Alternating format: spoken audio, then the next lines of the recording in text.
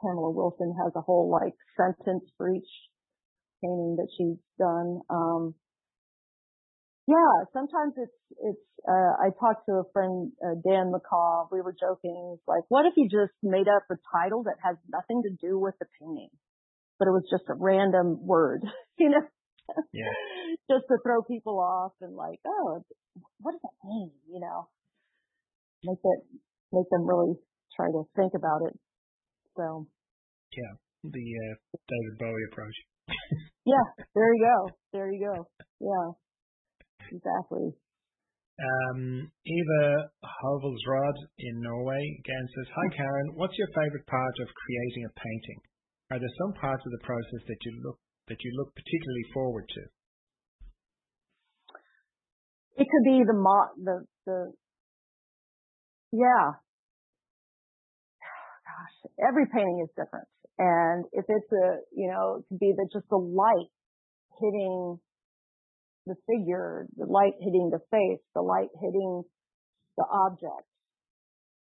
That's, I just like find that and see what's compelling about it. And then that drives me. Yeah.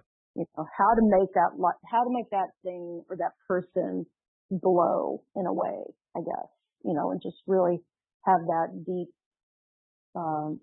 dark parts and then the light that's really kind of singular, Yeah.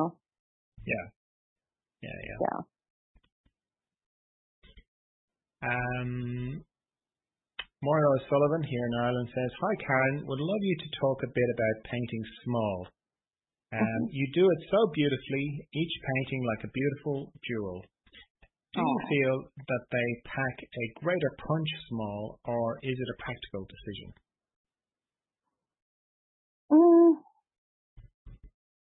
Both. It depends on the subject. But, learning how to paint big, you want to keep the same aesthetic, the same approach. So like, if you have a small painting with smaller brushes and you want that to be a large scale painting, you just use bigger brushes to achieve the same type of brush stroke, but yeah, I mean, I like painting small too. I like, I'm more hesitant to paint big. It's not my comfort zone yet. But I do want to paint some bigger paintings. But yeah, I think that, I can get through them faster. It's sort of like, again, when you're stuck in the middle of a painting and you don't have much time and you just want to do something to get your mind off. I think it has a lot to do with my emotional well-being is if I don't paint, I get a little fussy or sensitive, and so it's sort of like it's almost like a dopamine hit, it's like I just need to go and put some painting down, put a painting down, small, something I can do in a few hours or half a day or something, just to fortify myself. So I guess it's practical, it's emotional, and it's a shorter amount of time. Yeah. And it fits on people's walls easier than the large ones. So, Yeah.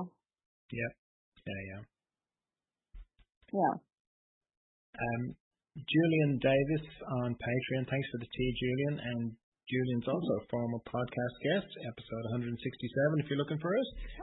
And he says, "I'm new to your work. I like the way your paintings seem worked, even sculpted, rather than quickly resolved. A bit like Thomas Eakins.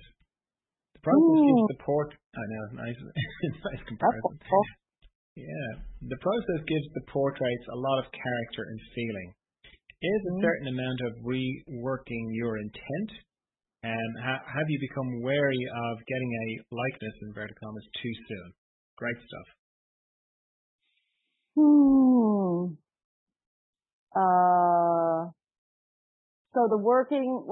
So hang on. Is a certain amount of reworking your intent? It depends on what needs to be addressed. I don't intend to rework too much, but I'm just adding to the layers. And so, it's sort of like leaving, your eyes able to move around and, find those notes of information. And then it's not everything is spelled out. So I like that. And it creates an atmosphere for me. Again, I mean, that's just the way I paint. It's not the way to paint. It's just a way to paint and a way to see, and the visual language of art, what drives you. So, so I'm looking for what are the notes of information that are really compelling. I'm going to, what's that light, in the background that creates a silhouette on part of it, on part of the figure, part of the portrait, the light that's on the wrist, or the side of the hand, that to me is like, what's the immediate thing that I see when I look at the image that I want to paint? Yes. It's sort of capitalizing on that, and then everything else kind of falls into place, or the pattern that's happening. Do you need to fill in every single detail of the pattern, or can you leave some of it? That kind of thing. Yeah. And then the second question, have you become wary of getting a likeness too soon?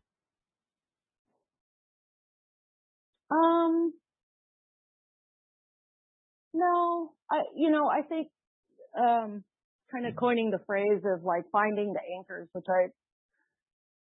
I originally heard from, Rose Franson, which, when I block in, you have your cast shadows, finding those areas, the shadow shapes, and trying to get those in the right place should help the likeness, the start of the creation of the likeness is getting those shadows in the right place. And then you start going in and getting into more detailed and stuff like that. But, I do, I like the idea of finding the likeness as much as possible, but not going into so much detail that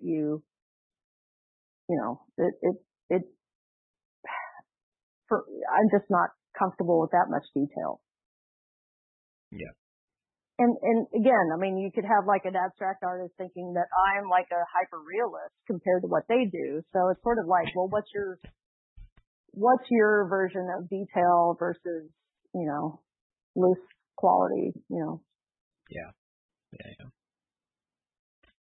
Benjamin Lester again says, I've noticed a wonderful masculine quality to your male portraits, different than in your female portraits. Is this a conscious choice, and how much do gender roles play in your style choices?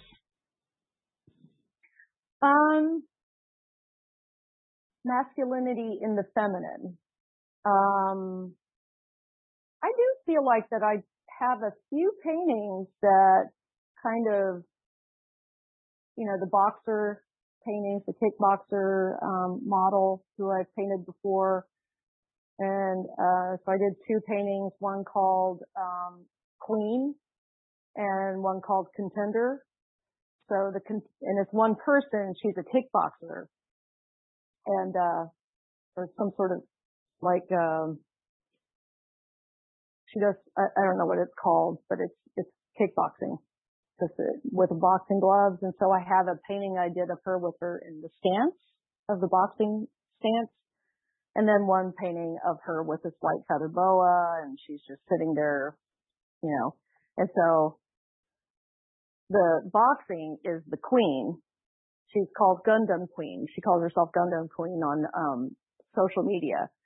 So, and then the contender is in the, in the feather boa looking all elegant. So I wanted to kind of play on words with that, but I feel like I add some, I guess it depends on the context of the gender roles versus strength.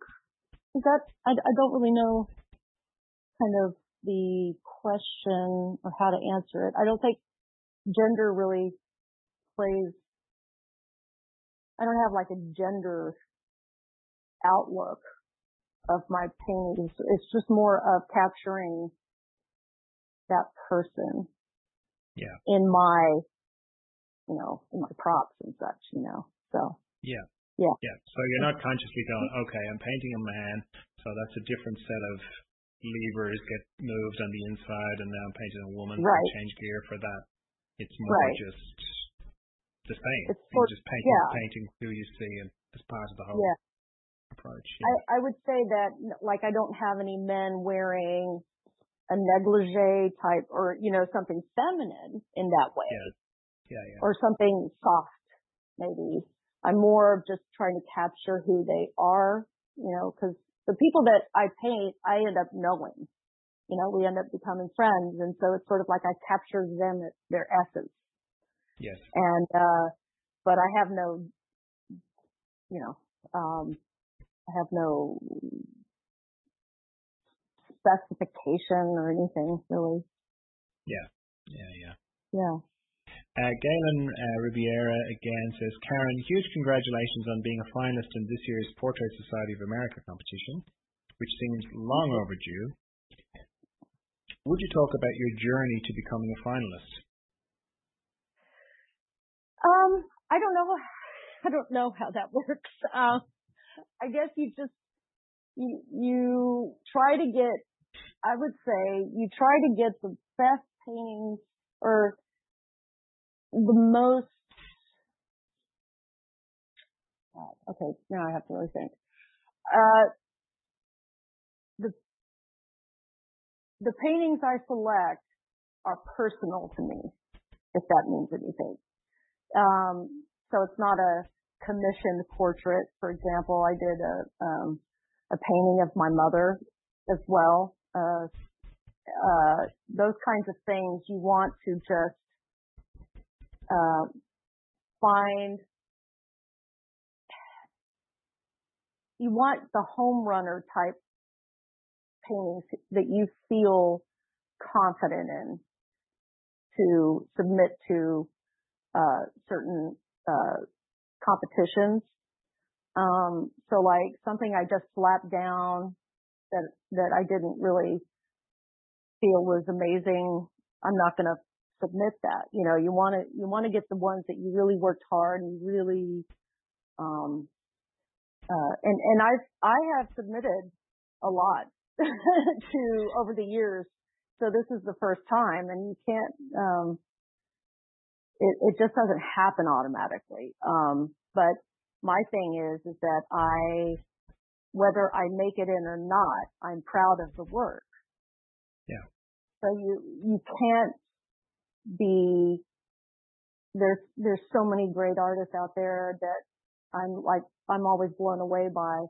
And, so you're in a pool of these people that you're just admiring and you feel honored to be a part of this. But at the same time, you shouldn't base your achievements by the awards you get or don't get. Yeah. Like I've had paintings that I've submitted that I thought for sure would get in. They didn't get in, and I don't think of them any less, and I don't think that I should paint better. It just happens. And if you get in that mindset that you're only painting to get into a competition, then, it's sort of like you have to reassess why you're really doing this. I paint because I can't live without painting. It's not because, I know that, like, I've heard about a friend of mine Jennifer Balkin, actually. She had a student a long time ago that says, well, how do I become famous? It's like, well, I don't know what that means, TikTok's very good for that, isn't it? There you go. But TikTok wasn't around back then, so maybe, Yeah. It's like, I got nothing. I don't know what that means, so. Yeah. But don't get discouraged. Don't think less about your work because you didn't get into something, you just be you and keep going and enjoy what you do. That's what will make the difference for you. I'm honored that I got in. Don't be wrong, but I'm proud of the work regardless. And I'm honored that I got in. Yeah. Very good. Yeah. Amanda Lee Jones in Austin says, what haven't you painted yet that you'd like to paint? I want to paint figures outside in the landscape. You want to come with me, Amanda? Let's get a model and go outside into some private area and paint figures in the landscape. That's what I'd love to do. I'm going to paint my aunt. I'm going to paint more paintings of her, and because she is such a great muse, I wanted her to be at the Portrait Society so that she could be a model for the face-off. She would have been amazing, and so I'm going to paint more of her because I need to emotionally.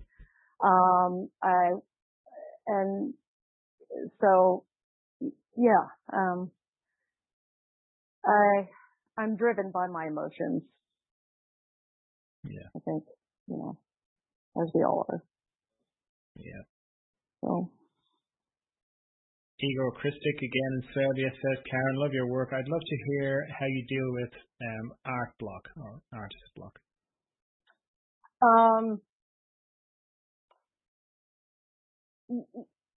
It depends on what you're trying to paint, but again, it sort of goes to that, like, I'm stuck on this painting. I can't deal with it right now. I'm just going to scratch something, I'm just going to do a small one and put some, find, if you don't have an image of a person, or you could get like a weird trinket in your house, put a light on it and paint it without overthinking it and without making an intention for it to be anything. Just paint it. Put a brush to some sort of canvas.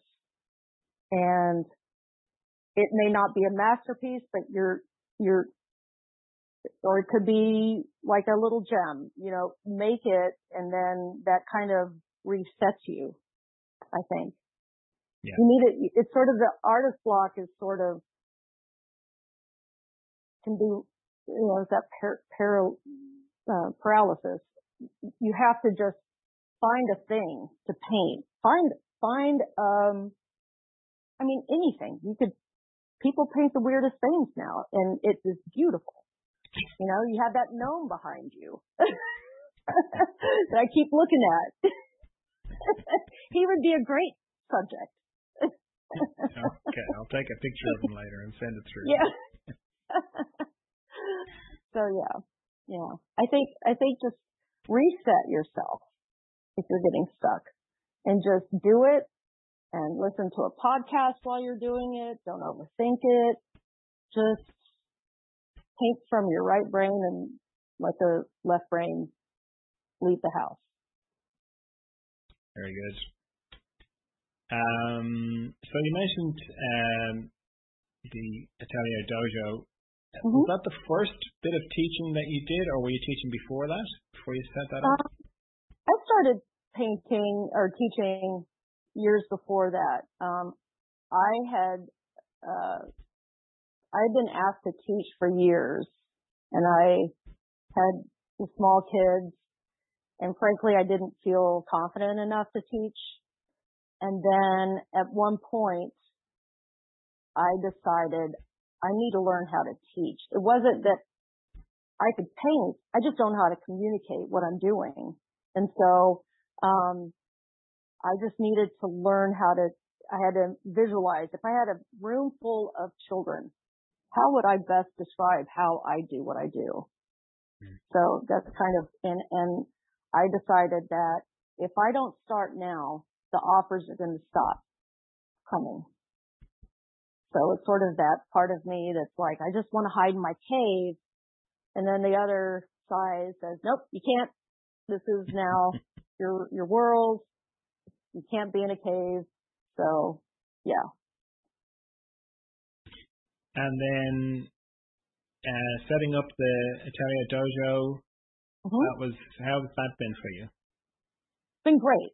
It's been really great. It's gone through a lot of changes. But it's me, Denise Fulton, and Jennifer Balkin. And originally we had Karen Manis on board, but she's got such a huge, she's got she teaches full time at the university, and she is working on backdrop painting for movies and such, and she wrote a book, and so she had her hands full, as well as having small kids. So now it's just me, Jennifer and Denise, but we used to paint together, and Denise Fulton, who's an artist, but she has a corporate background. And, when we started painting together, it's sort of like just the usually around 5 ladies. We call them 5 LPs, 5 lady painters. And we would hire a model, go to Jennifer's studio and paint and chat and, and we were talking about like, God, wouldn't it be great if we had like, if there was some sort of school here, we could hire artists to come teach for workshops, and Denise she was like, yeah, let's do it. And then we looked at her like, what? What do you mean? She's like, okay, let's get it done. And so she's the one that started it. She's the one that came with the whiteboard, the idea board with Post-it notes, visions, vision board. Like, what do you see in the school? And we're like, oh my God, this is happening. And so, yeah, Denise is really the head cheese of Atelier Dojo, and we are the co-founders, and it's been great. And COVID kind of set us back a little bit, but then we took it online and it was saved, and so it's doing well. We've been around for 4 years now. Yeah, brilliant. So, and Austin doesn't have anything like that, so we were like, let's make it happen. I mean, it's Austin. So everybody wants to come to Austin. So. Okay. Do they? Yeah, it's growing. It's crazy. It's insane. Oh, okay. Why do they want to go to Austin? South by Southwest. Oh yeah, right. Yeah, I know that. ACL, Austin, the music festival. We have tech companies, Tesla, all and food, all the great things. It's it started as the live music capital of Texas, and now it's everything. Yeah, right. So, brilliant. Yeah. Mhm. Galen Rivera again says, your bio mentions that you have taken workshops from nationally renowned artists.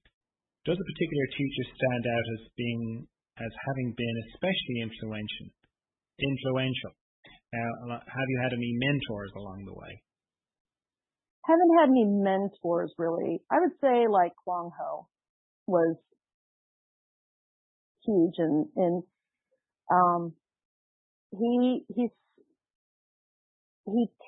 teaches you. Somebody was saying this, and it was a great description of his teaching practices, is that he teaches you how to see.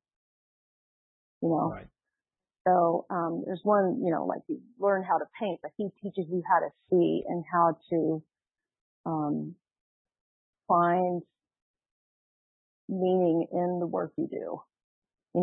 Find the mess and the beauty in that. So yeah. Probably say him. Kwang Ho. Yeah. Kwang Ho. He's great. Amanda Lee Jones in Austin says, is there anything you regret doing or not doing regarding your artistic journey? I think the business side. I think I got really, the business side of art is very tricky. Being with galleries and such, I've had great galleries, and then I've had some really, dysfunctional relationships with galleries. And, granted, you can have dysfunction in artists as well as galleries. It's not, but I felt like I was in a situation where, I felt taken advantage of. Everybody has this kind of story, and, somewhat abused, I would say, as far as the work relationship. So you have to be really careful, and you have to, I didn't listen to my gut. And so that's one thing I would say to artists is that listen to your gut. Don't ignore it. If something feels wrong, listen to it. Yeah. So I would say that. Yeah. And good. They teach you you learn how to paint, but you don't learn the business side. Yeah. Yeah. And that's what I think they need to be teaching at these conferences, like how to protect yourself, how to do your business, how to do your, do your taxes, how to, what are your rights? How do you negotiate? How do you, all these things. Yeah. Yeah. So any conferences out there, any groups, I think that would be really beneficial. Yeah. Galen Ribera again says, Karen, in your bio it says that your father's an artist and your mother's a designer. You've already mentioned that. As an artist raised by artists, what lessons, for better or worse, did you learn from your parents about work-life balance? Well, my mom was more of she had more of the work ethic. My dad had money from his parents, and so I think he could have achieved a lot if he wanted to pursue it. But I think he had a lot of fear in pursuing that. It was something that his parents didn't think was a good option for a career, which is kind of fact. Yeah, as an artist, which I can see that happening. But with my mom, she was headstrong, workaholic, getting stuff done, making things happen, and very practical. So I'm a little bit in between, but I do have the work ethic. But what she wanted me to take over her business is what her dream was. And I thought, no way. I don't like needlepoint that much, and I don't really care. And so I think that when I started painting on my own and learning how to paint, I didn't tell her. I was going to take painting classes. This was my own thing that I was going to do on my own time. And eventually I told her, and she was fine. And then she went with me to deliver paintings she just didn't think it was a practical choice, and as well. And she went with me to Houston to deliver some paintings to my gallery, and Martha Meyer, who owned the gallery, she was talking me up and like, oh, aren't you so proud? She's doing so well, la la la. And so when we were driving back to Austin, my mom said, I think you're going to make it. Yeah. So, yeah. So she turned the corner, but then she got, oh, you're doing another nude. You need to do more flowers. That's more practical. So, and then negative motivation, So. That sounds like it was almost worse. Like now she had a lot to say about what you were doing rather than a blanket, this is not going to work sort of position. Oh yeah. But she just didn't have a filter. I know she's proud of me, but she just, when you're with your parents, they don't really share that. They just tell you they're your critics, Yeah. So. But I think Scandinavian people and, the northern part of Europe, because I've got a few friends, say, from Holland or whatever, and they're very direct. Like, it's not so much they're under the filter. They're just like, what are you getting upset about? I'm just telling you what it's just exactly as it is. I'm not, I'm just saying. It's just you're doing it wrong. Yeah. Listen to me, right? I mean. I'm not saying you're fat. You just shouldn't wear stripes. This kind of thing. Yeah. Just do it the way I do it, and you'd be fine. Yeah. Well, in Ireland, it's completely the opposite, and I think in the UK and England, it's similar. Everyone will dance around. They just don't want to offend anybody, and I think a bit of that has gone across to America as well, where everybody's very careful about. Yeah. The last thing they want to do is directly say something to you. Well, they say it. It's just not direct. Right. So like, if some, like in the South, bless your heart, it can mean many things, and it could be an insult, but you never know. It's kind of talking out of both sides of your mouth. So, yeah. If there's one underlying theme to all your work, what do you think it would be?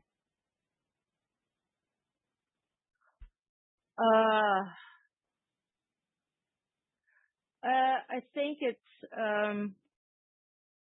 just kind of a personal journey and a personal appreciation for things.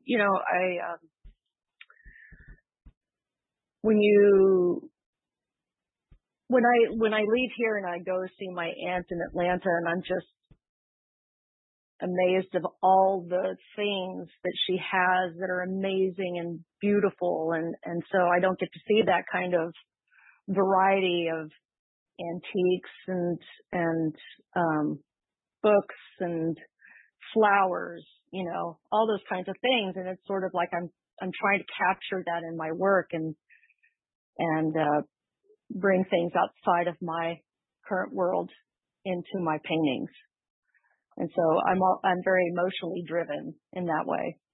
Yeah, lovely. Yeah. Kevin on Instagram says, has Karen had any huge breakthroughs in the past couple of years?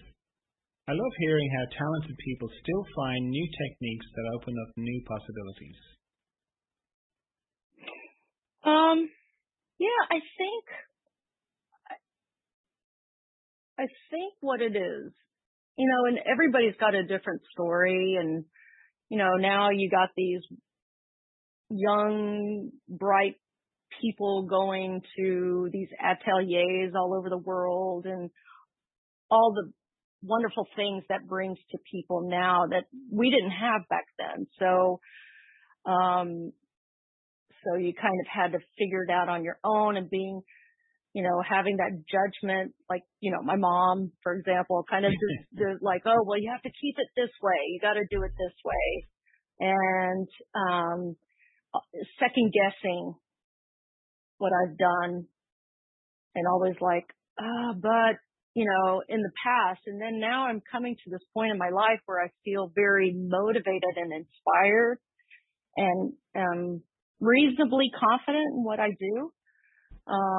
So I think that in a way has given me a breakthrough, and I'm always looking for something to kind of try out, a technique, a color, like a high chroma color painting as opposed to a real dark painting, or deep painting. I like that freedom to explore,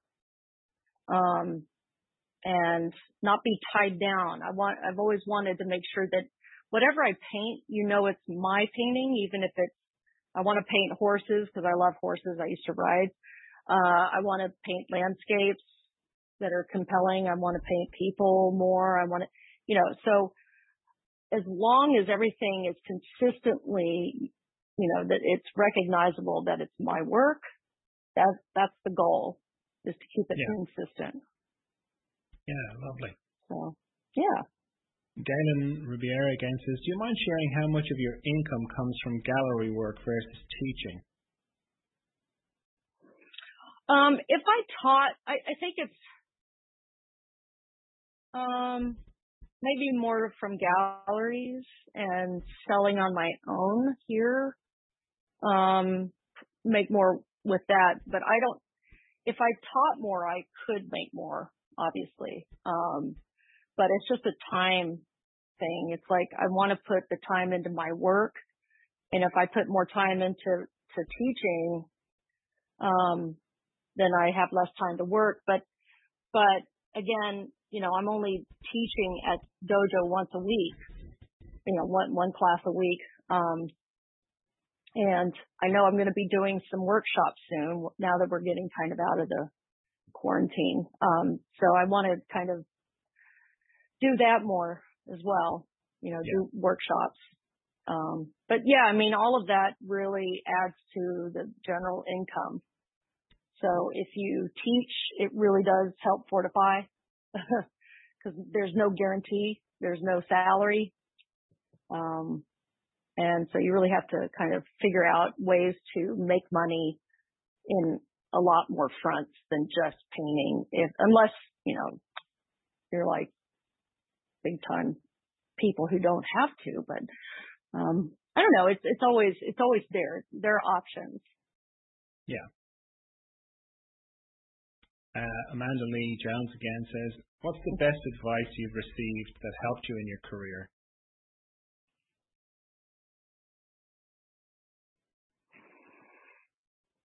I think the best advice was to not show work that is not your best. So if you have some general kind of, you have your paintings that I still have paintings that I'm like, ugh, that I would never show anybody. Yeah. And some of them are no longer around. So, but make sure you show your best work to the public, to galleries. Don't show just anything. And it could be you could have a great sketch that's beautiful, but don't get a sketch that's not, you know what I mean? Like you want it clean and beautiful and with intention, and you want to show that. Yeah. Yeah. Very good. Yeah. Ray Allen Parker on Patreon, thanks for the tea, Ray, says, beautiful, vital portraits, Karen. Sometimes it seems every important painter lives in either Brooklyn or London. As an Austin painter, how do you build/maintain an inspired and recognized artistic practice outside one of the recognized cultural capitals? Well, one of my oldest friends lives in New York. One of my oldest, bestest friends we met when we were 8 years old. We used to ride horses together. And she and her husband live in a church in Harlem now. She's lived all over New York, Brooklyn, and Manhattan. And now she lives in Harlem in a church because her husband's a sexton. And so I'm so inspired by her. And I'm so inspired by my aunt who passed away, because again, that's that world. It's like getting out of your regular zone. And then it's like when you just need to go to a museum and absorb, like seeing good, solid work. And it just fills you. It's like a little tune-up. It's like a creative internal tune-up. And so when I go to New York, we run the streets. We share wine in the graveyard at night. We go and see art. We walk on the Brooklyn Bridge. We eat, get good cocktails, and just, we have the same kind of personality where we're just bouncing ideas off each other and talk, she's in one of my paintings that I made years ago where, it was called Taking It All In. It was like a little 10 by 10. And she and I were she was staying in Portugal for a year, just traveling around, not for a year, for a summer because she teaches. And she was traveling around Portugal and I met her in where were we? We went to Lisbon and then we took a train down to the Algarve region and stayed in bed and breakfast, and I took this picture of her and she's just looking at everything and it's like, oh my God, I got to paint that, Yeah. And so she's a big inspiration. So yeah, I'm always in touch with that. And that's why I have my props. That really helps me to keep that motivation. Yeah. And what about the thing of what he was asking about becoming a recognized artist if you're not in one of these, London or Brooklyn kind of areas? Well, so there's different ways to get your work out there. It is to find these juried exhibitions, and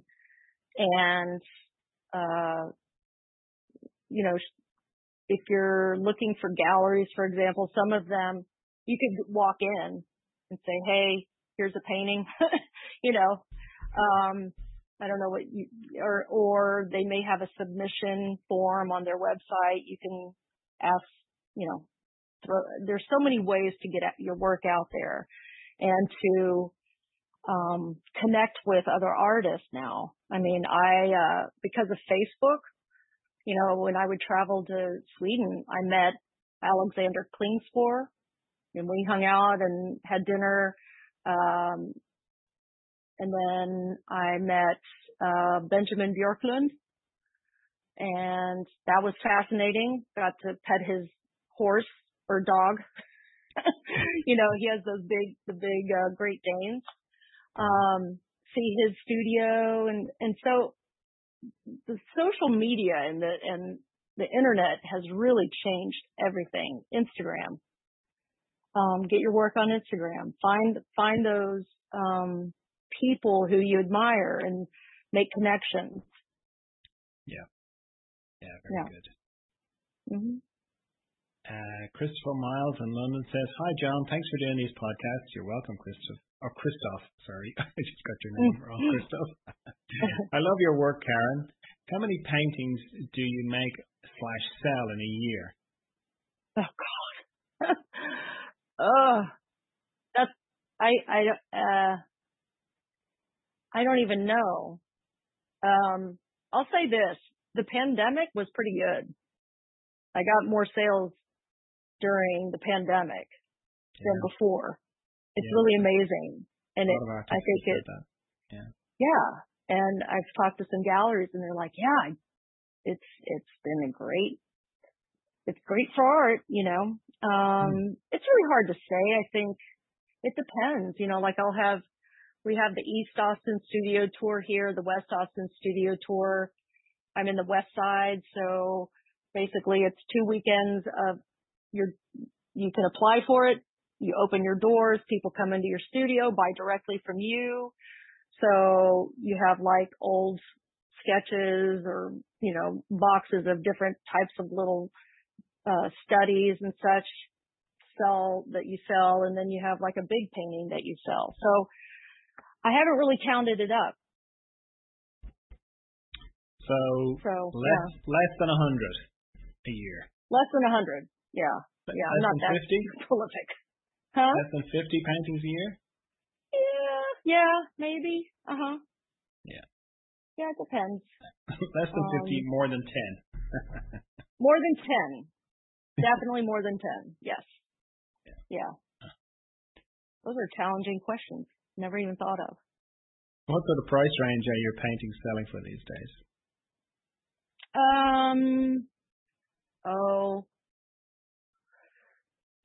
It could be from 500, small study type things to 10,000, maybe more for the bigger kind of stuff. Okay. In between that range.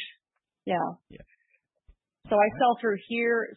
I sell on my own as well as through galleries. And when I sell on my own, I make sure that I'm the same price range as the galleries and make sure that they haven't bought my work at the galleries before.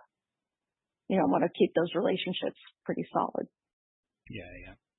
Do you have a big art dream you'd like to achieve before you die?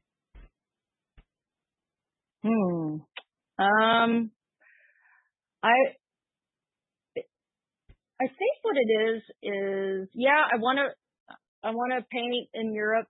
I have all these paintings backlogged in my brain somewhere, and I want to get them all done. I don't know. I want to sell more. I want to make more paintings. But I think I just never want to lose that fire. I think that's what keeps us going, is that fire to create. Yeah. Amanda Lee Jones again says, what do you find most challenging as an artist? Finding time to paint. I think Amanda Lee Jones needs to come over for a bottle of wine. She's just up the street, basically. And she teaches children. She's a great teacher. Anybody who wants their kids to take art classes need to go to her. She's amazing. She teaches classical realism and even the Munsell method and all this stuff. And I'm like, wow. Yeah. If you see her work, check it out because it's beautiful. Yeah. Okay. Yeah. I did see it in passing just as I was getting the questions, but yeah, I'll look at it more closely. Yeah. Okay, so time. That was the answer to our question, right? Yeah, just time to paint. That's the challenge. Yeah. Okay, this is my last question then. I ask this to everyone that comes on the podcast. If there's one thing you could pass on to future generations, what would it be? Well, so one was listen to your gut. The second one is if you don't love it, you can't do it. I mean, you have to love what you do. As an artist, you have to love it. It can't be about getting famous and all that. That's a different thing. If you're wanting to be an artist, you have to love what you do. And if it doesn't speak to you, you have to find something else because it won't. Things don't. It'll show in the work. Yeah. Lovely. Yeah. Fantastic. Yay. Okay. Well, it's been lovely chatting with you. Yes, you too. Thanks. I think your paintings are fantastic. I really do. And you're one of the few painters who have come close, I think, to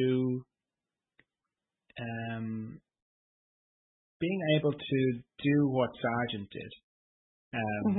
To be able to convey so much with so little, certainly brushstroke wise. And then I don't know how you do it, but it's like that person there, Benjamin was asking about do you have a different style for men, different style for women?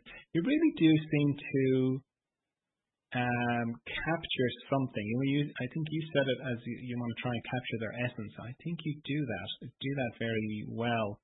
And there's no one thing I could kind of, say, here's how I think you do it, but you certainly do it. It's a combination of all the things we talked about, both technical and intent, in your intent in how you go about it, And one of the other things I really find inspiring about you is you're just mad for painting. Yeah. It's lovely to it just really comes across that, if,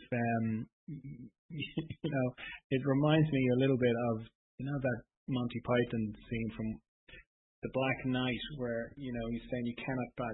This scene where he says you cannot pass and the guy cuts off his leg and he's like, oh, well, that's it now, I've won the duel. He says, no, I haven't, that's just a flesh wound, and he ends up like he's got no limbs and he still wants to fight him. You remind me a bit of that.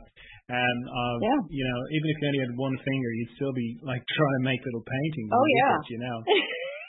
That's fantastic. Yeah. That's really, thank you. It's so inspiring to sort of feel that, because we didn't go into it too much, but you've had so many challenges, like with your, to stop you painting, or that to make it difficult to paint, and you've had so many things that other people would have said, oh, you know what, I'm just gonna stop this, and because it's too hard, and you just never have. Yeah. You've just kept going. It's what you're saying about being on fire for it. It really comes across, and it's so lovely to meet anybody who is like that about anything, but specifically because we're talking to you, it's so great to sort of see that, that you're just so passionate about it. It's very good. It's kind of sobering because I think for me anyway, and I'd say for people listening, when you come across somebody like that, it makes you kind of go, yeah, okay, that's what a really passionate person is like, and where am I on that scale, and and what excuses am I allowing to dampen that spark a little bit, and it's been just lovely to hear where you're coming from and what you're doing and what's behind your paintings and what your aspirations are. It's been lovely. Oh, thank you. And I'm so happy to be on this, because I've been listening over the years to different podcasts or interviews that you've done, and so glad to be on board. Thank you so much for inviting me. You're welcome. Okay, well, I keep in touch with everybody, so I'm sure we'll keep in touch. But for now, we'll say goodbye. All right. Toodaloo. Bye. Bye. I've never felt this good in my entire life. Make me some spaghetti. Actually, I'd prefer a cup of tea. A cup of tea would be lovely. So, just a little reminder, mainly because every second or third person who becomes a patron has got in touch with me and said, you know what, I've been listening to your podcast for ages, and I didn't become a patron, not because I don't have the money, not because I don't think it's great, I just didn't get around to it. So this is a little friendly reminder that if you'd like to be a patron, you'd like to buy me a cup of tea, go to patreon.com/John Dalton, gently does it, all one word, or follow the link in the show notes to become a patron. I would really appreciate it if you could do that, particularly if you've been meaning to and you just haven't got around to it. It would be great. It would mean a lot to me. All right. Thank you. Bye. We're better than you thought, but not as good as we think. We are the Argyle Pimps. So buy us a drink. Come on, buy us a drink. Come on, buy us a drink. We are the Argyle Pimps. So buy us a drink. We're better than you thought, but not as good as we think. We are the Argyle Pimps. So buy us a drink. Come on, buy us a drink. Come on, buy us a drink.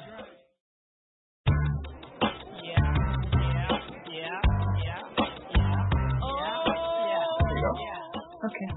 Hello? Hello. I can't hear Sweetie. You want to stand up from the desk and have me fix it? Yeah.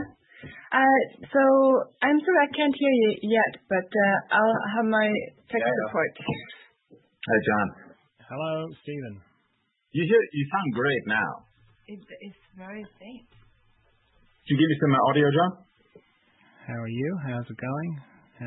This is the way I would be normally speaking, I think. You sound very normal, John. I do?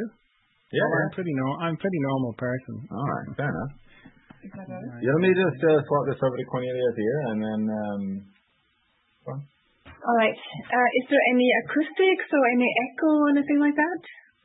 No, it's fine. Okay, I just very asymmetrical because there's only on one ear. Yeah, okay, I won't do any stereo effects. No, no echo. Yeah.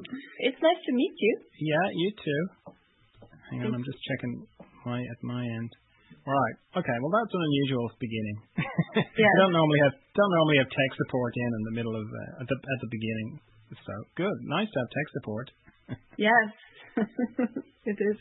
Okay. Now, if you're listening, I'm talking to Cornelia Hearns in Oslo, in Norway. And just to give you time context for our conversation, for someone, if you're listening in the future, which of course everyone is, I don't know why I say that, but of course everyone's going to be listening in the future. Anyway, today is Wednesday, the 5th of May, 2021. So it's very nice to meet you, Cornelia. Nice to meet you, John. Now, we've had loads of questions come in on social media. No one asked a really important question, though. How do you feel about the Eurovision Song Contest, Cornelia? I checked out of that one. That is, it kind of makes my stomach churn. Is that because you only won 3 times and we won? Ireland won 7 times. Has nothing to do with that at all. Are you sure? Yes. I think it has. It has something to do with the sound frequency and the content and the repetition. That, it's painful. But the movie with the European Song contest with, not context, but contest. With the actor, I forget his name now, the comedian. Yeah, Will Ferrell. Ferrell. It's brilliant. Yeah, it's really That is brilliant. I really enjoyed it. Did you like that? Yeah. It's all the best bits of Eurovision, I think, that movie. Yes, exactly. He extracted the positive aspects. Yeah, because to have to sit through the whole thing, it's a lot. It is an assault. Mind you, I had forgotten that, what's his name? Alexander Rybak won with Fairy Tale, which was a very catchy song. Yes. Back in 2009 or something. I actually was watching that one when he won. Yeah, yes. My wife liked him a lot. Yes, he was very popular in Norway at the time. I'd say he was. Okay, so that's probably why nobody asked that question. That's a great question. Well, no one's interested except me. Who did I talk to? Nick Alm in Sweden. I asked him the same question as well. No, not interested. No. So we had loads of questions, and we had almost as many people going, yay, hooray, and fantastic, can't wait to hear it. My favorite was a fan account for the Russian-American artist Nikolai Fechin that left 92 fire emojis. That was it. They didn't say anything else, just 92 fire emojis in response to Cornelia Hearns is going to be on the podcast. So. Oh, that's really cool. Thank you for all that. Yeah. Energy. Yeah. Okay, so we get into them. Fritz Kuris in the Philippines says, hi, John and Cornelia. I'm from the Philippines. Who do you think is or are the best artists of all time, dead or living? And then Arnie Henrik Tonderson in Tromsø, Norway. I'm probably pronouncing that wrong. Tromsø? Is that right? Tromsø? Yeah, it's okay. Okay. Tromsø. Of the old, and Arnie asks, of the old masters, who do you look to for inspiration? And do you copy old masters? Love your work. Thank you. Thank you for those questions. Those are great. And it's a little bit tricky to answer too, because when we look at the well of inspiration out there and the well of masterworks that has been created through art history, it is impossible to point to a singular individual as the only sort of hallmark or the best hallmark, because I think that there are so many different expressions within the same language. If we talk about what a masterwork consists of, it is something that is skillfully executed, I think it should be, and it's something that speaks to the heart and to the soul and to the mind. And there may be different artists sort of in history that express those different aspects incredibly well. That can also be very different from each other. So if you look at Caravaggio, for example, and compare him to, Rembrandt or Velázquez or Vermeer, those have slightly different energy sort of embedded in their work with slightly different focus sometimes. But I can't say that of this group of painters, only one is the one to kind of look for. I think that we can look at them all for different aspects or for different solutions or for the different experiences. And that I think is also so much the point of art, isn't it? That it is a visual language in which we communicate ideas and thoughts and feelings. And in life, which of course encompasses so many challenges and so many emotions and so many sort of issues in a way, reflecting on art as the source of, reflecting on the human condition. Like we need a lot of different aspects, I think, in art to vocalize all the different aspects of what it means to be human. So that's a very roundabout way of just saying that when we discuss art and also art history and discuss inspiration, there are very few things that can be boiled down to one sentence or one solution because we are in the dimension of relativity. Could you repeat the question from Arne again? Yep. He says, of the old masters, who do you look to for inspiration, and do you copy old masters? Do you copy old masters? So in terms of inspiration, again, I look at different artists maybe at different times.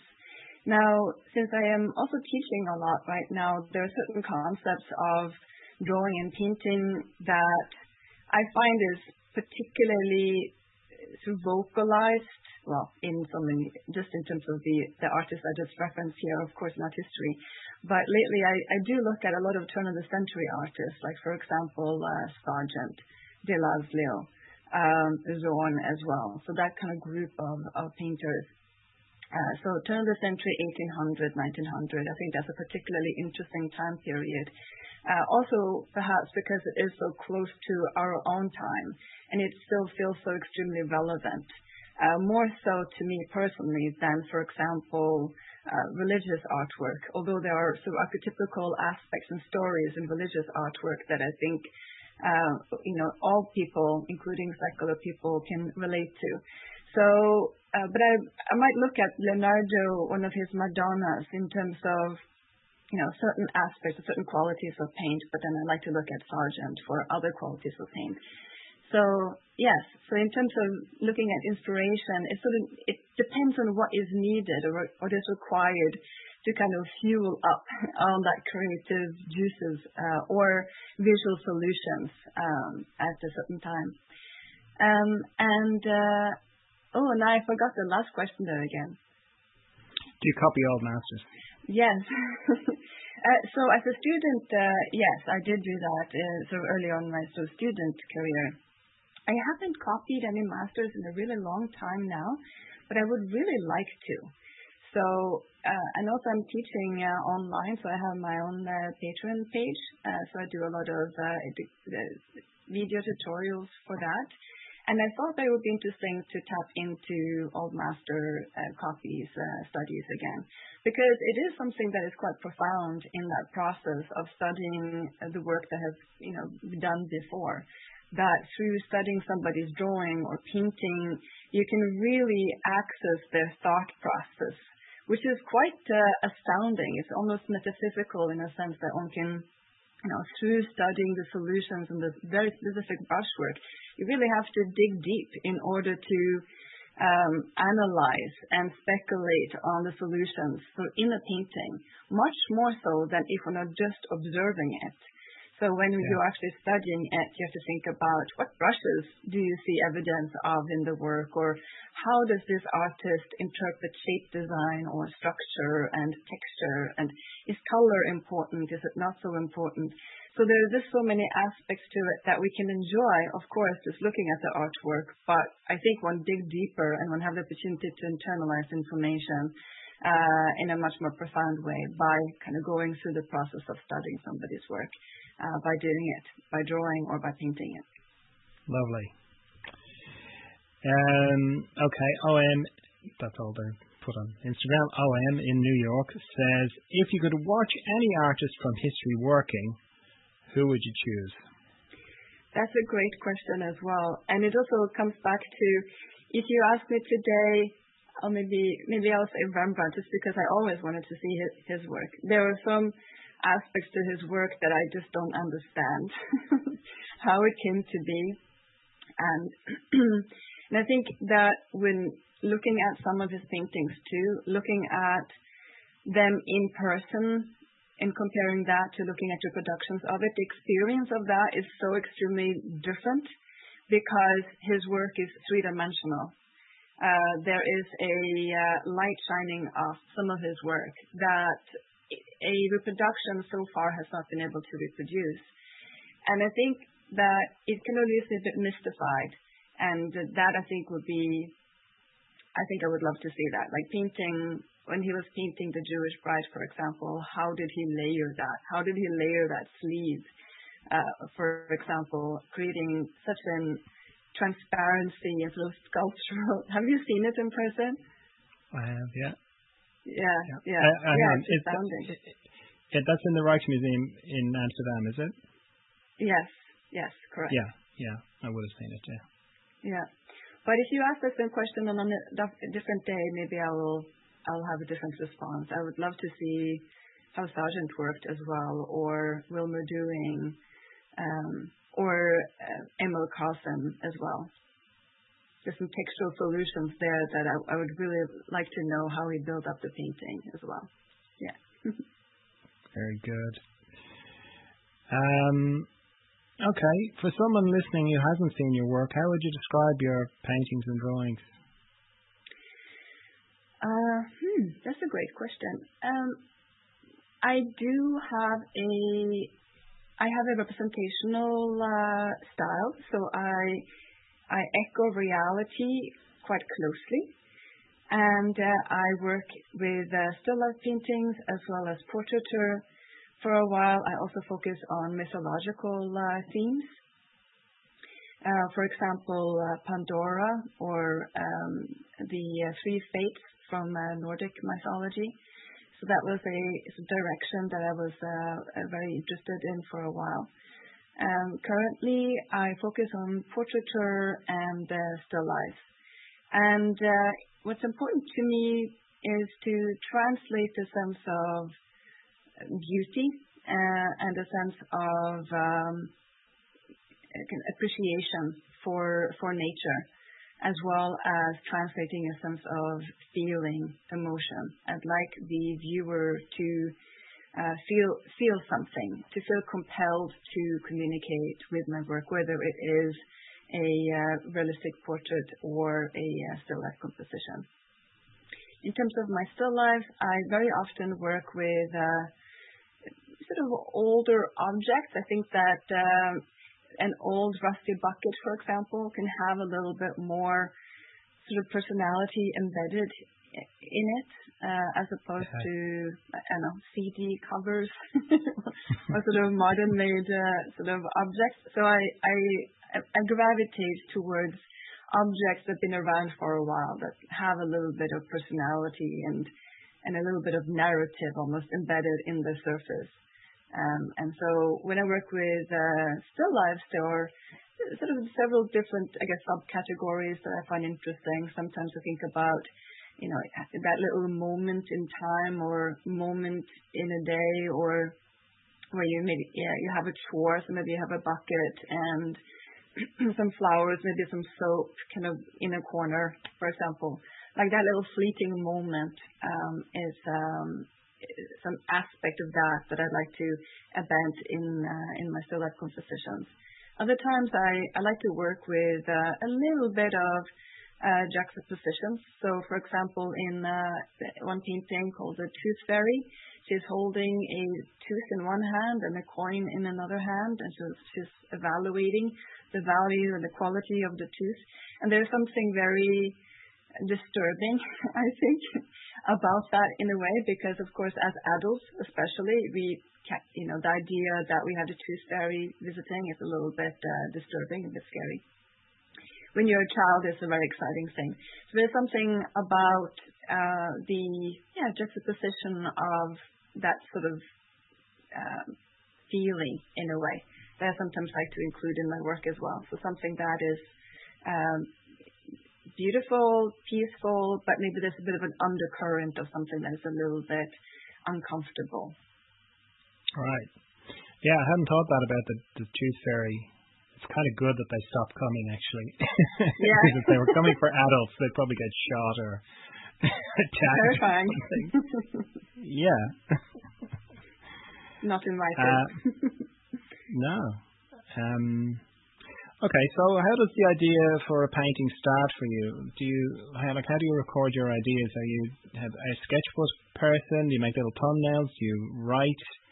Make little voice memos? What do you do? How does it all start for you?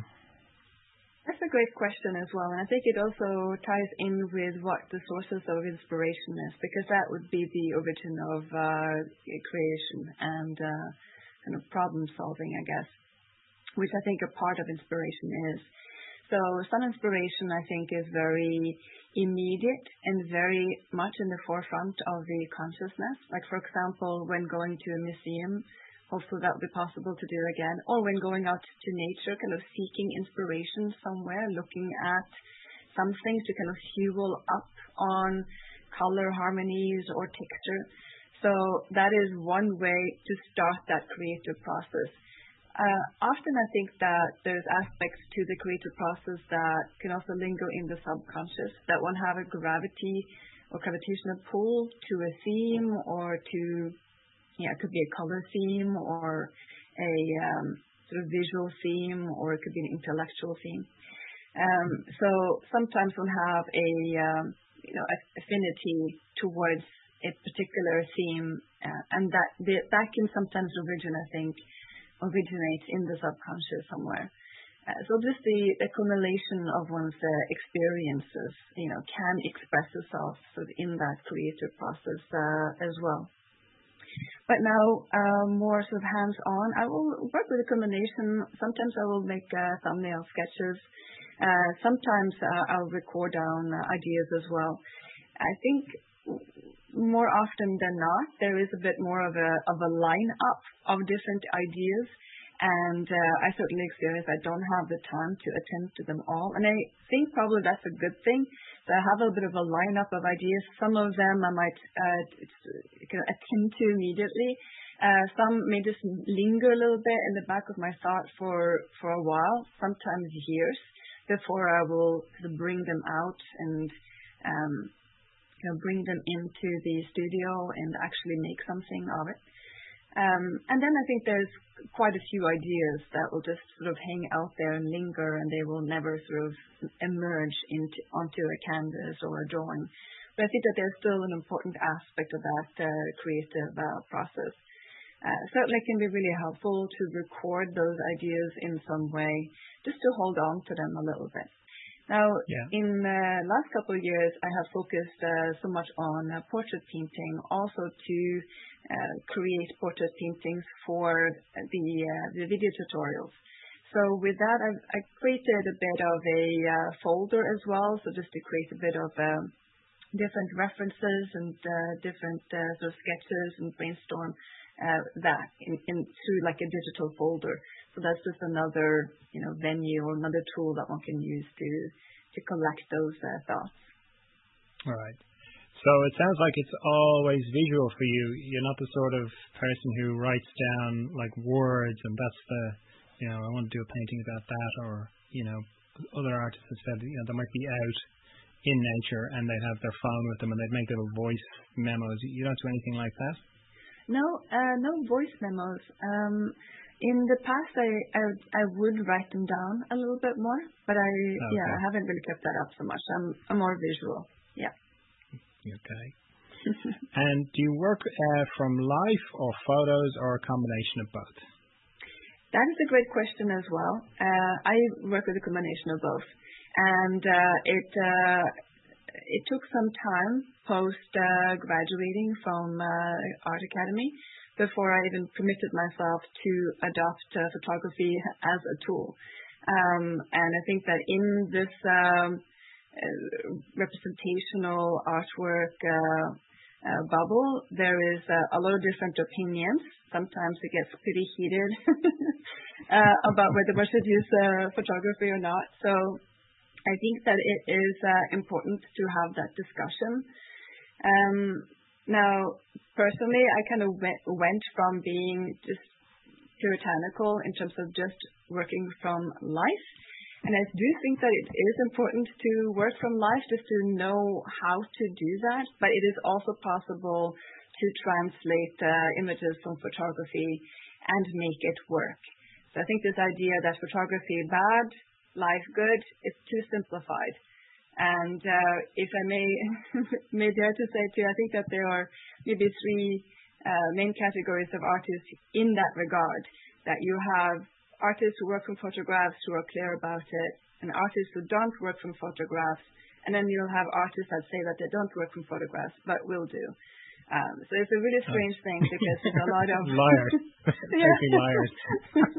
It's a bit of a taboo in certain circles, but I think again it's important that we discuss how we can use it and where its potential I wouldn't say dangers, but perils are. For example, it can be so that one get a bit too caught up with this idea that the photography is the truth.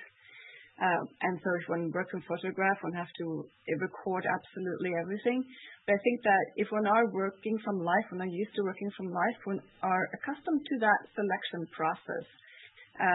And understanding a little bit like how our eye observes nature. Like we will have a focal point, we will see information in our peripheral vision, and then we will translate accordingly. And it is possible to bring that mindset and that observation tool into working with photographs as well.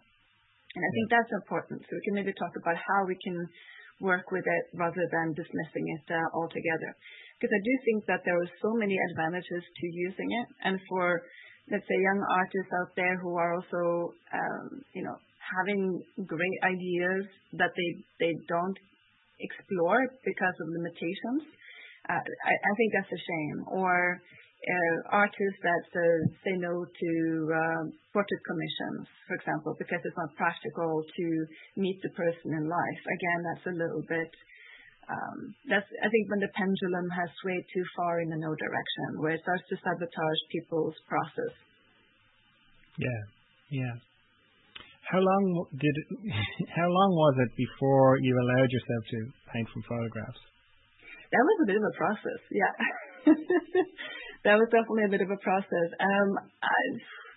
So I went to the Florence Academy of Art, graduated in 2007, and then I was kept on as a principal instructor, and I ended that journey in 2020, and then moved to Norway. Anyway, somewhere in there, probably a couple of years, I think, post-graduation is when I had some ideas and I felt that, I'm stuck here, but, photography can help me solve it. And then, trying to kind of find a combination thereof. And that, I think, also kind of branched out into other directions of creativity in a way. For example, combining photographic reference with imagination and also with painting from reality. So I painted this sort of forest maiden, so these women out in nature, and it was practical to go out and have a photo shoot of my friend and model, sort of in nature, and then work with that as a reference, in addition to kind of the recollection of the forest scene that I had in mind. So it's an interesting way to kind of have the idea, have the vision, and when it is quite complex and complicated, then I think it is helpful to just see how one can solve that idea, and if using photography is going to help to execute a larger theme or a bit more of a complex image, I think then why not? In terms of my still life painting process, I paint more from life directly, just because I don't find any utility for working with photography in that particular context. And I prefer working from life when I can. just because it's enjoyable to translate nature sort of from its three-dimensional form into a canvas. But absolutely, I will also incorporate photography whenever that's going to help the process. Right. For your more fantastical or imaginative pieces, do you do anything on Photoshop, any compositing or manipulation for your source material? So that is something that is fairly new to me, and I inherently don't have I never had an interest in computers and gadgets, so I was really slow on the uptake. I just got like a smartphone a few years ago, pretty much. But then it's been a bit of an exponential curve. I decided to change a bit how I spoke about myself or thought about myself. I would always say I'm not a computer person, and I'm not a computer person. But everything I know about computers and technology and digital tools is hard-earned sort of knowledge because I don't have that sort of naturally. But since working online and teaching online, I adopted Procreate as a visual component in online teaching. And I really love it. It's a fantastic program, I think, very intuitive. And so by having kind of been forced into that process a little bit, and I really do enjoy, I have also started to incorporate it into my own sort of visual composition and brainstorms as well. So I haven't really gone full on in that direction, but I have just explored it a little bit. I can certainly see the utility for that, especially in larger, more ambitious works. Absolutely. It'd almost be silly not to use that because it is a very practical tool. Right, great. Yeah, do you use it as well? Procreate, I do. I don't use it much, and I sort of, if I feel like, I have a big, expensive race car, like a Porsche or something, and I drive down the road at about 2 miles an hour. Yeah. That's what I feel like when I'm using it. I feel like I'm just using a very small percentage of it, because I see some of the things that people do on it, and it's amazing, Yeah. I'm the same way in that regard. I haven't used it, and I don't see myself using it for a sort of artistic exploration or endeavor. But of course, there are a lot of artists that do. I know there are digital artists who do fantastic work, and it's really, I think it's really interesting to see that combination of technology and realism, like that connection of the traditions of classical realism, manifested in digital media as well. I think that's really interesting. Yeah, I think I don't use Photoshop. I use GIMP, which is the open source version of Photoshop. I use that a lot more creatively than Procreate, because I find Procreate to actually draw and paint on it just leaves me cold. I'm not interested in that. I could do a few little things on it, mostly just what I need.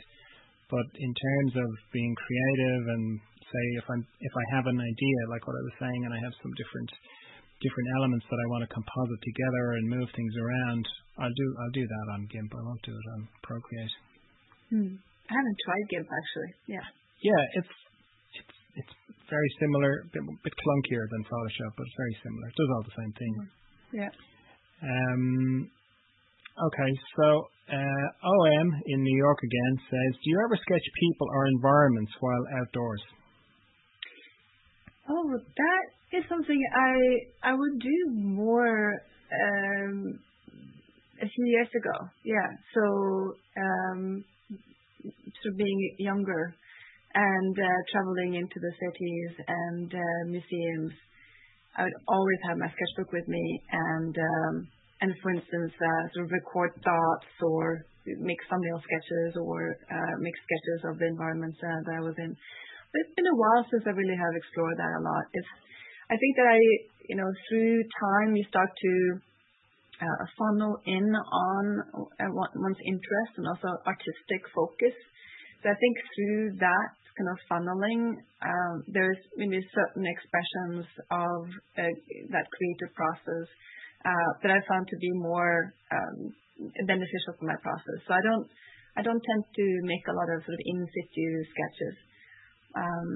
Maybe with the exceptions of occasionally going out doing a landscape painting, but that's a little bit more of a, put on the backpack and bring up this, a bit more of a determined goal, I think, a bit more of a planned trip, rather than having a sketchbook along. Yeah. It's a great idea, though. Yeah. But not a lot of traveling these days. No. Do you do color studies or value studies before you start your main kind of painting? Right. So that is something I always recommend my students to do, especially if they are tapping into a composition that they have a lot of questions about, visually or compositionally or in terms of the colors, or if they have some questions about which colors to use for a particular project, then making a color value study or composition study is a great idea. I love doing them myself, and I've actually sort of taken a little bit of a loop here. When I was a student, I loved doing them, and then for a while there, I kind of skipped through it, but I kind of returned to, but I returned to adopting them again, because I really do love the immediacy of those sketches, and they're very satisfying to make also because it's a very fast and fluid process. Whereas a larger, more challenging work, or more of a, let's say, a life-size portrait or select composition, it's going to require a little bit more time. So, and I love that also, kind of digging deeper into a particular composition. But making a composition study is so valuable, especially if one has questions that pertains to anything to do with the composition itself. It's a great venue in which we can brainstorm the different aspects of the painting. And I think also something essential in that regard is that through the act of painting something, you also realize whether that you love it or if there should be something that can be tweaked. And again, it sort of ties in with, yes, you can see a lot, you can find a lot of answers just by observing the composition alone. But the litmus test is really going to be the act of painting. And so if one just have a little bit of a sort of testing ground before committing to a larger project, then that can be extremely helpful. So yes, I will make a composition study, not for all the works that I do, but if I'm going to work with something I'm a little bit unfamiliar with, or I'm a little bit hesitant, or sometimes I will just do it just for the pleasure of painting a smaller sketch, a composition study. Yeah. Do you do a version of that for, if you've got a big drawing in mind, would you do a smaller version of it for the same reasons? Yeah, absolutely. And there is also something to be said for when you have a smaller painting or drawing in your hand, you can also, just by holding it up to a larger canvas or painting, you can kind of position yourself and the sketch to the scale of the paper or the canvas to kind of convert that sketch into the larger format, if that makes sense.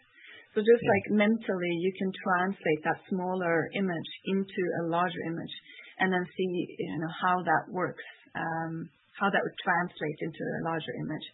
So absolutely, when working with something that is going to be a little bit more of a dedication, you really want to make sure that that composition is going to be excellent and that it's not haphazard, because, you want to honor that time and energy and dedication that you're pouring into a larger work. For sure. But there are maybe some smaller type of drawings and paintings that, you develop a familiarity with the process also. So there's, certain compositions where I'll just go straight into the painting immediately, just because I'm excited to kind of get into the main works. And, there's also something about that energy and momentum, I think, that one can also place into to a drawing or painting. But again, if it is something that is going to have a larger scale, or if it is a commission as well, then I think it is very helpful to go through that sketch or painting.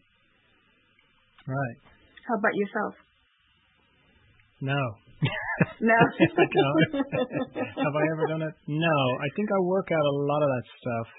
It depends on what kind of painting I'm doing. If I'm doing a painting that I've got a very clear idea in my head, then I will work out a lot of color values, composition, all that kind of stuff on GIMP or Photoshop beforehand. Yeah. And then once I get that, so I have a pretty detailed kind of composite that I'll kind of work to then, or I'll kind of solve a lot of the problems that I, would have. So composition-wise, I'm pretty happy with it, and color-wise, I'd be happy. And then whatever happens when I'm painting, then that's different. Yes, right. Yeah, in terms of the translation of the brushwork and sort of the textural elements. Yeah, or, the happy accidents that occur. Yeah, there are no such things. Okay. There are no such things. I don't know. I think certainly it's not something that one can rely on in a visual process. Yeah, I'd say probably 90%. What I end up with is 90% of what I had originally intended. But then sometimes when I'm painting something, it just won't. It'll look different, and I'll have to figure that out. It'll just look different to the original idea that I had. Okay. So. Yeah, which is exciting. Yeah.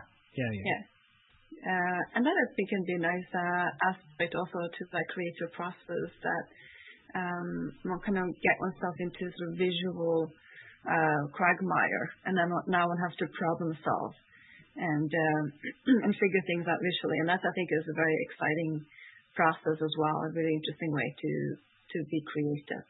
I think a big part of creativity, again, kind of coming back to that theme, is to do with problem solving, finding visual solutions. Yeah. Well, at the moment, I'm kind of going through a period of painting, not so much, having a clear idea and painting that. Now I'm going through a period where I'm painting as a kind of process of exploration. So I have no idea what I'm going to do. I have a source. I have a reference material, but it would be a photograph that I've taken. It's just something to trigger me, and then I'll start from there, and then I often end up very far from there. So it's a different kind of process again, but very much exciting in that way that you're talking about. Maureen O'Mahony here in Ireland, in Kerry actually, where I live, says, "Love your work. I'd just love to hear what you paint on." She's talking about substrates there. All right. Yes. Oh, thank you. So I work with a combination of supports. When working in a slightly larger scale, I do think I think canvas is always going to have a role, and I'm starting that answer by starting that direction, and I can maybe go back to that a little bit. But I paint on linen canvas. Sometimes I paint on panel, and when I work in a smaller scale, I will very often paint on a canvas that is adhered to the panel, because that's sort of the optimum support. It will prevent the canvas from buckling up or warping a little bit, which can sometimes be an issue, and it would also solidify the painting and sort of protect it a bit from potential damages and injuries and sort of punches. And I think that's also important when shipping artwork to exhibitions and galleries. So when I started out painting, it was only on canvas, and then there's sort of been, I think, a bit of a movement in terms of art materials and painting supports in the last few years. So there's been a lot of sort of support in the direction of adhering canvas to panels or to dye bond, which is sort of a aluminum composite material. But I actually do prefer the look of birchwood still. So one of my favorite panel makers is this company in the States. called the New Traditions Art Panels, and so they are like a family-run company, and they adhere linen onto birchwood panel and create a bit of a varnish at the back of it to prevent it from warping, etc. So that's sort of what I, kind of funneled in on after doing a lot of exploration, because the materials is, I think, especially important when pursuing art in a professional capacity, because of course you're selling your artwork and you need to, work with the best materials that you can afford. But then of course there's we also have to accept that maybe the paintings are not going to hang around for thousands of years, unless somebody really takes care of them. So yeah, just to wrap it up, I paint on canvas when I work with larger sizes. I work with linen on panel when working in a smaller scale. I also like to paint on copper occasionally. So when working in a really small scale, almost a bit of a miniature, then copper can be really beautiful. When working on copper, it's important that it is fairly stable as well. So that's why I also work with relatively small size when working on copper. All right. Do you, if you're gonna glue the canvas down to the panel, if you were doing that yourself, what do you use to glue it down? So what the glue you should use then, if you're doing it yourself, is a acid-free or acid-buffered glue. So there is this PVA glue, polyvinyl acetate glue. That also comes in different qualities, so it is also important to do the research to just make sure that it is a good quality and that it is pH buffered, so it's not going to turn rancid over time, potentially injuring the canvas. There's also Restor's glue out there. I don't know if you heard about Beva glue, for example, that is heat activated. So it exists as a film, and you can iron the canvas onto a board. Now, I have done a little bit of that myself, but I will say that buying it from somebody who has a vacuum press, it makes a difference. So because if it's really not a good pressure in that gluing process, sometimes it's unfortunately too easy to peel off the linen from the panel. So that's why I just prefer to purchase it from a source that kind of goes through that process. Until maybe one day I'll get my own vacuum press. What do you think, John? Yeah, exactly. Panels at the moment, little small panels, 12 by 12 at the moment. And I gesso them a lot because I don't really like the hardness of them. So that's how I kind of get over when you were saying about putting the canvas on, and you didn't say about giving it tooth, but it does give it tooth.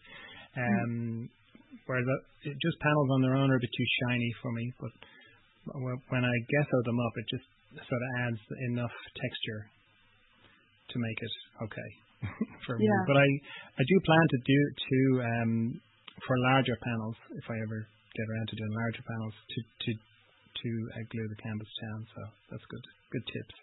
Yes, the polyvinyl acetate glue, PVA. Yeah, brilliant.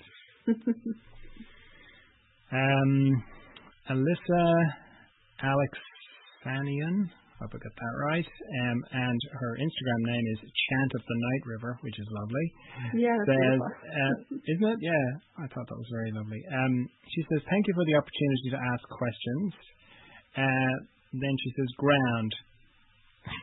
Without a question mark, but it's a question.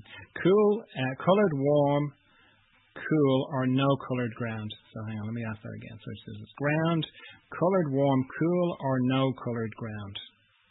Does that make sense? So whether to paint on without any imprimatura or any stain on the canvas, working directly on the white canvas or working with a stain on the canvas.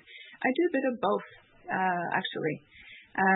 There are pros and cons to both. Working with a stain already on the canvas helps to soften it a little bit, but more importantly, it helps to give you that initial range of values to work off from. So let's say if you have a stain or a color on the canvas, in Italian that's called imprimatura, that corresponds with a kind of mid to light half tone in a portrait, for example, or in some area of the composition, then you already have advanced the painting without even drawing anything on it, through allowing the canvas to echo some value component in your composition. And then you can both go darker and lighter as you block in the process. So having the stain on the canvas can really affect especially the early moments of the painting process. So when working on a white canvas or without any stain to it, it initially will look a little bit disconnected until you have everything covered. And sometimes that can be a great driving force in the underpainting process as well. But one just have to acknowledge what the value destination is as one are indicating the first initial brush strokes, because everything is probably going to look a little bit jarring in the context of a white canvas.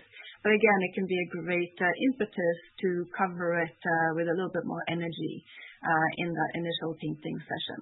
I think also it's important to not go too dark with the imprimatura, because that also is going to reduce a little bit the sense of light, or the light refractive index, what it is referred to.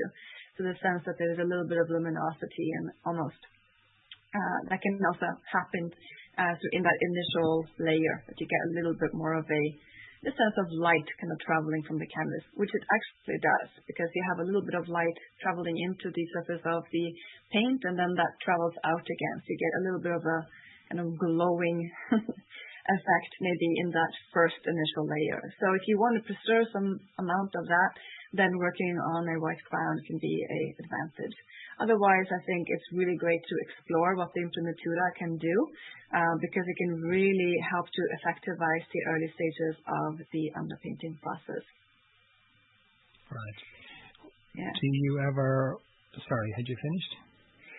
No, I was just going to say that in terms of cool and warm, with painting a portrait or a figure, it is practical with a fairly warm imprimatura. So usually working with a raw umber, just spreading it very thinly on the canvas is going to give you that kind of warm temperature that will correspond quite closely with the light shape of most complexions. But I once painted my nephew on a green imprimatura. And it really affected the first layer of the color and the value. So it really looks just seasick, because everything was just influenced by that, and it was sort of tinted green. So that wasn't very successful. But maybe in a landscape painting or a composition that contains a little bit more green, that could be an appropriate color for the imprimatura.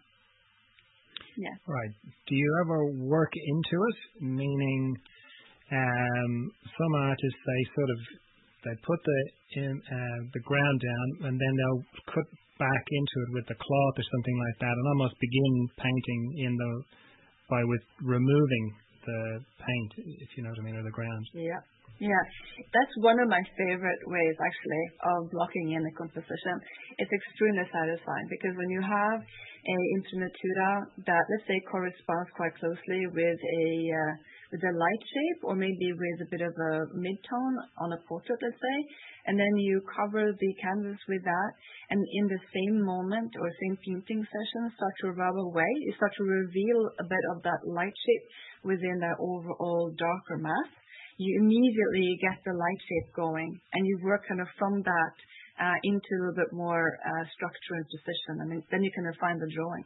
But it's a wonderful way to start out, especially if you have a composition that is quite atmospheric, and where you have a strong design to the light shape. It's very satisfying to go about the process in that way. Then you can use different tools to kind of reduce the paint with, or to remove the paint where you don't want it. So using a fabric or textile, that's really effective, because it's not good to get really linty. Paper towels can quickly turn to linty, and you're just going to get all of that on the painting. So therefore, use just one textile. Cotton is great. Q-tips you can also work with. So that's also one of my favorite combinations there, because you can use it as a really effective drawing tool just by removing paint where you want to reveal a bit of that light shape. You can even work with it so that you get a bit of a gradient of value going. And you can also use a barbecue skewer, let's say, to draw into that with paint where you want to have some nice crisp lines. So it's a very flexible stage of the painting, and it can also be a very satisfying way to, for example, work in a monochromatic underpainting strategy, where the focus is on establishing gesture proportion and some key values that represent the composition in terms of mass. Yeah, brilliant. Yeah. I asked you that. Yeah. Okay. So when you're starting to, you put the ground down, do you do a grisaille or anything like a grisaille, or do you just get on with the main? Yeah, color? so I think this is great questions, by the way. These are great questions because there are so many ways. Again, when we talk about the dimension of art, we are in the dimension of relativity. And I think that is true for talking about elements in art history or sources of inspiration. And certainly when it comes to the process of building a painting, that journey can open in so many different directions. So sometimes I will work with the ground, sometimes not. Sometimes I will let the imprimatura dry. Sometimes I'll work directly into it and work with a monochromatic underpainting. Sometimes, I don't do it so much now, but I do really, or have kind of in the past, enjoyed going through the grisaille underpainting stage as well. But more so, these days, I go a little bit more into the painting process with a direct painting technique. And that means that, you have to juggle color and value while you're searching for the drawing. But through being quite familiar with that process, through time, one have the confidence to juggle more ingredients simultaneously without them falling to the ground or, creating a chaos on the canvas. But if you're just starting out the painting process, I think familiarizing yourself with how paints behave by, for example, work with a grisaille, because in a grisaille, you can work with a little bit of temperature that you have, and you can focus on value. And then you have pretty much the absence of color. And that can enable a greater degree of focus on finding the structural foundation of a painting and, translating the foundation of the drawing, shape, design, colors, and values. But overall, my training and my practice is very much centered around a direct painting process. And so that means that I will tend to find my colors and my values and then work with juggling those components in the pursuit of translating the drawing. Right. Very good. Okay, Kathleen Clark on Patreon. Thanks for the tea, Kathleen. For all the tea, because Kathleen buys me 4 cups of tea a month. And, if you're listening, you can do that too, You don't just have to buy one. So if you can't afford to send me anything for the podcast, Kathleen is sending some tea to me on your behalf and for 2 other people, which I think is beautiful. So hooray for Kathleen. So sweet. Yeah. Okay, so Kathleen says, hello, Cornelia. I just saw images of a still life triptych you painted in beautiful grey with some bits of neutral colours. I'd love to hear you talk about the mixing of subtle greys and what pigments you use, how you think about temperature, light, and the empty space of a painting. I will listen for 19 hours at least. Thank you both for your time. Okay. I don't know if we're going to go for 19 hours, but Kathleen thinks it's a long haul. 18 and a half to go. Yes. That's great. Well, thank you so much, Catherine. And yes, there are many, many hours. If you do want to listen in on that, on my Patreon page, I have hours of tutorials there. If that's interesting. So yeah, and thank you so much about your appreciation for that triptych as well. That was something that I set up, a team that worked on a few years ago now. I forget. Maybe it was 2018, something like that. And so that particular composition, I set up each painting in mind that each painting should work on its own. So sort of as an individual, but then I also wanted it to be composed so that the three paintings could work either as a couple or with all three of them arranged. And then in addition to that, when I composed each painting, I also thought about how would it work if it switched places, so that it should work from sort of any perspective. So that was a great challenge, and I really loved that project as well.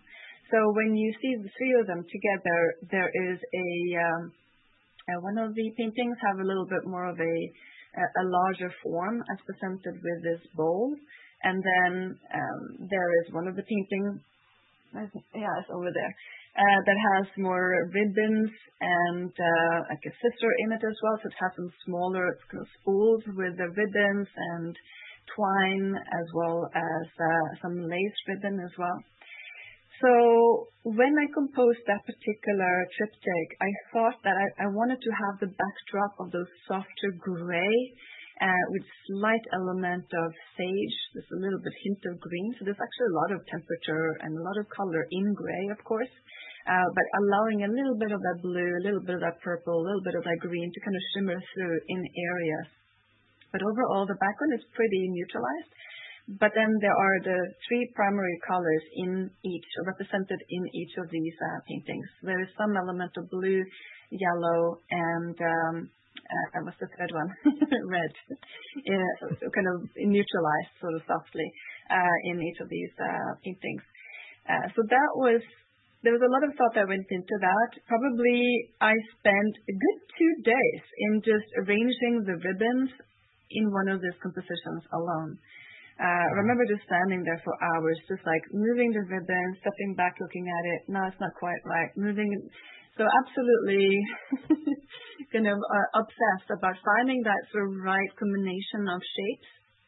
So everything is very thought out, but I also want it to look very organic and very natural and a little bit randomly composed. But everything is really thought out in terms of which forms are overlapping each other, which are freestanding, as a way to create a very dynamic harmony in each composition and also in all three of them as it sort of ties together. So in terms of the palette on these compositions, I forget exactly which colors that I use, but I will always have a black and a white, and usually I will have a earth color like a raw umber. Sometimes I will have a burnt umber instead if there's a lot of red sort of earth colors in the composition. But for this one, I think I would have had a raw umber. I usually gravitate towards cobalt blue instead of ultramarine blue because I prefer the faster drying characteristics of cobalt blue. I also like that it is a little bit more opaque, but sometimes ultramarine is a more suitable choice if I need to go a little bit darker, let's say in an area. But for this one, I think I would have used a cobalt blue and probably a alizarin crimson. Because I just can't live without it. It's a beautiful dark red, has a lot of transparency, of course, and so I often will combine alizarin crimson and raw umber for my shadow shade colors or for the darkest moments in the composition. And then I will start to go a little bit lighter by either increasing the ratio of red and then start to increase a little bit of yellow before I start to bring in any amount of white. So usually I will avoid having any white in the shadow shade. Exceptions apply, of course. So ivory black, alizarin crimson, cobalt blue, and yellow ochre. I really love blue ridge yellow ochre by Natural Pigments. So I don't know if you can get a hold of them in Ireland. I don't know even about in Europe, but they are. You can get hold of them in the States. So blue ridge yellow ochre, it's just a really nice, colorful, natural ochre. And I probably would have used a cadmium, maybe a couple of cadmium yellows as well for this composition in order to express a little bit of the yellow color saturation on the ribbons. So I think I would have used a pretty extended palette with 2-3 yellow, 2-3 red, and then cobalt blue and ivory black, raw umber, and white. so that I can vocalize all of the color components in the composition. So I tend to work with a pretty, in my opinion, sort of complex palette in that regard, just because I like to be able to translate all the colors almost verbatim as I can see them in nature. That being said, I do think that it is great to also exercise working with a more of a limited palette, and there's just so much that we can do in terms of color combinations on the palette. I think this is extremely exciting just because I love colors so much, and that also means that I really do like subdued, softer, more neutralized colors also, as well as more chromatic and vibrant color, like all colors I think are great. This was a pretty extended palette. But working with something like a limited earth palette or a limited chromatic palette, there's just so many color combinations I think are really exciting. So I will change my palette actually quite a bit according to the composition at hand. So I will not have my standard colors out there. I will allow them to vary a bit depending on the color expression of the composition. But for this triptych, I would have used the same palette in order to secure a color consistency kind of traveling through all of these compositions. That's brilliant. That's a great answer. Except the question I have is about your white. What white do you like? Oh, yeah, that's a great question also because I'm a little bit like Goldilocks there, I think. Like I even sometimes will mix different kinds of whites together to kind of, create the characteristics that I favor. And I haven't landed on a favorite brand, but I do use lead white when I paint. Okay. Because lead white is faster drying. Also, in terms of its archivability, it stays more flexible. So it is one of those pigments that will endure, historically longer in comparison to some other pigments as well. So pigments and their strength is an important aspect of kind of building a reasonable, sort of strong painting that can kind of stand the test of time a little bit. So I like to use lead white. I'm a little bit concerned about that aspect in Europe because lead white is, I don't know if it's impossible to get hold of. So I just shipped some from the States, or when I moved from the States. Maybe one day, I'll be forced to working with titanium white. That would be my second option if I couldn't work with lead white. I also think it's important here to say that if for somebody who may just be starting out painting in oil or are painting in oil for their own pleasure, they're not selling it, for example, or painting with children and pets around, or wanting to create a sort of fairly non-toxic palette, then my recommendation is paint with titanium white. There's no reason why you should work with lead white in that situation. So again, it's just relative to what our needs are and what's the most important aspects kind of for us in that painting process. Lead white, of course, is toxic, and I think it's really important to be mindful of that. So if you are a messy painter and you kind of put your paint brushes on your apron as a way to cleaning them, like that's super messy. Don't paint with lead white or genuine vermilion just because it's going to crumble into particles, dust particles, and you're going to inhale them. So just choose pigments according to your painting practice as well. Very good. Yeah. How about yourself? How is it in Ireland? There is it. To get hold of with lead white, I've never tried, so I don't know. Okay. I'd imagine it's the same as what it's like in Norway. You work with titanium? Titanium white, yeah. And it is something that you get used to a bit. It is a bit like driving a car. You get used to its particular behavior and how you have to temper it or combine it with other colors to reach a sort of desired color and value. So, titanium white is far more opaque. So that means that you probably have to use a larger quota of other colors to obtain the same color translation in comparison to lead white that is a little bit it's not transparent, but translucent maybe. Yeah. Okay. Rohan Dathankar in India. I hope I got your surname right there, Rohan. He says, talking to you, Cornelia, you have a very particular way of mixing color using a palette knife. It improved my work drastically. I want to ask, where did you learn this process of mixing in a single pool of paint and obtaining desired shades? I think this is way better than brush mixing. Yeah, thank you so much, Rohan. That's kind of going back a little bit to my own artistic training here.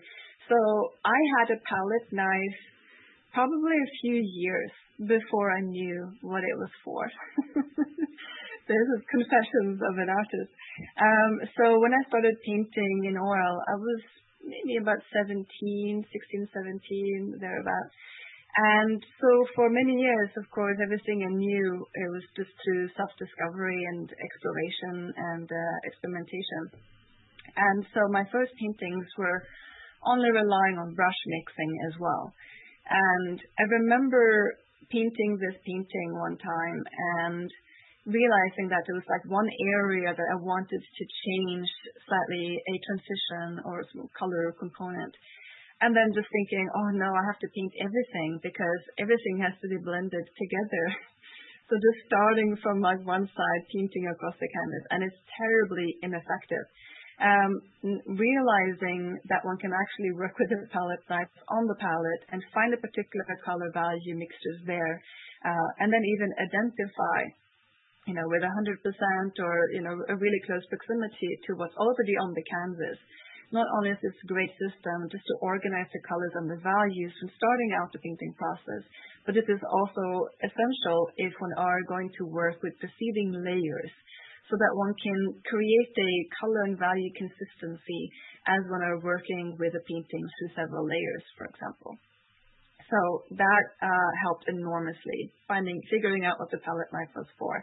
And so that is something that I learned a bit through my artistic training at the Florence Academy of Art. So that was enormously helpful in terms of not having to reinvent the wheel, oneself, but basically having tried and tested information and tools of the trade already laid out just to kind of pick up and start implementing into one's own process. So I'm glad that you find that really helpful, Rohan, to work with a palette knife. And it effectivizes the painting process tremendously, so that one don't have to create a color from scratch using the brush. I will sometimes admittedly brush mix if I'm working on a color sketch or on a really small study where I'm able to keep everything active kind of and flowing in one painting session. But when working with something that requires a bit more precision, a portrait that is a little bit larger or that is going to be reworked in several layers, then organizing the palette is so well worth the effort.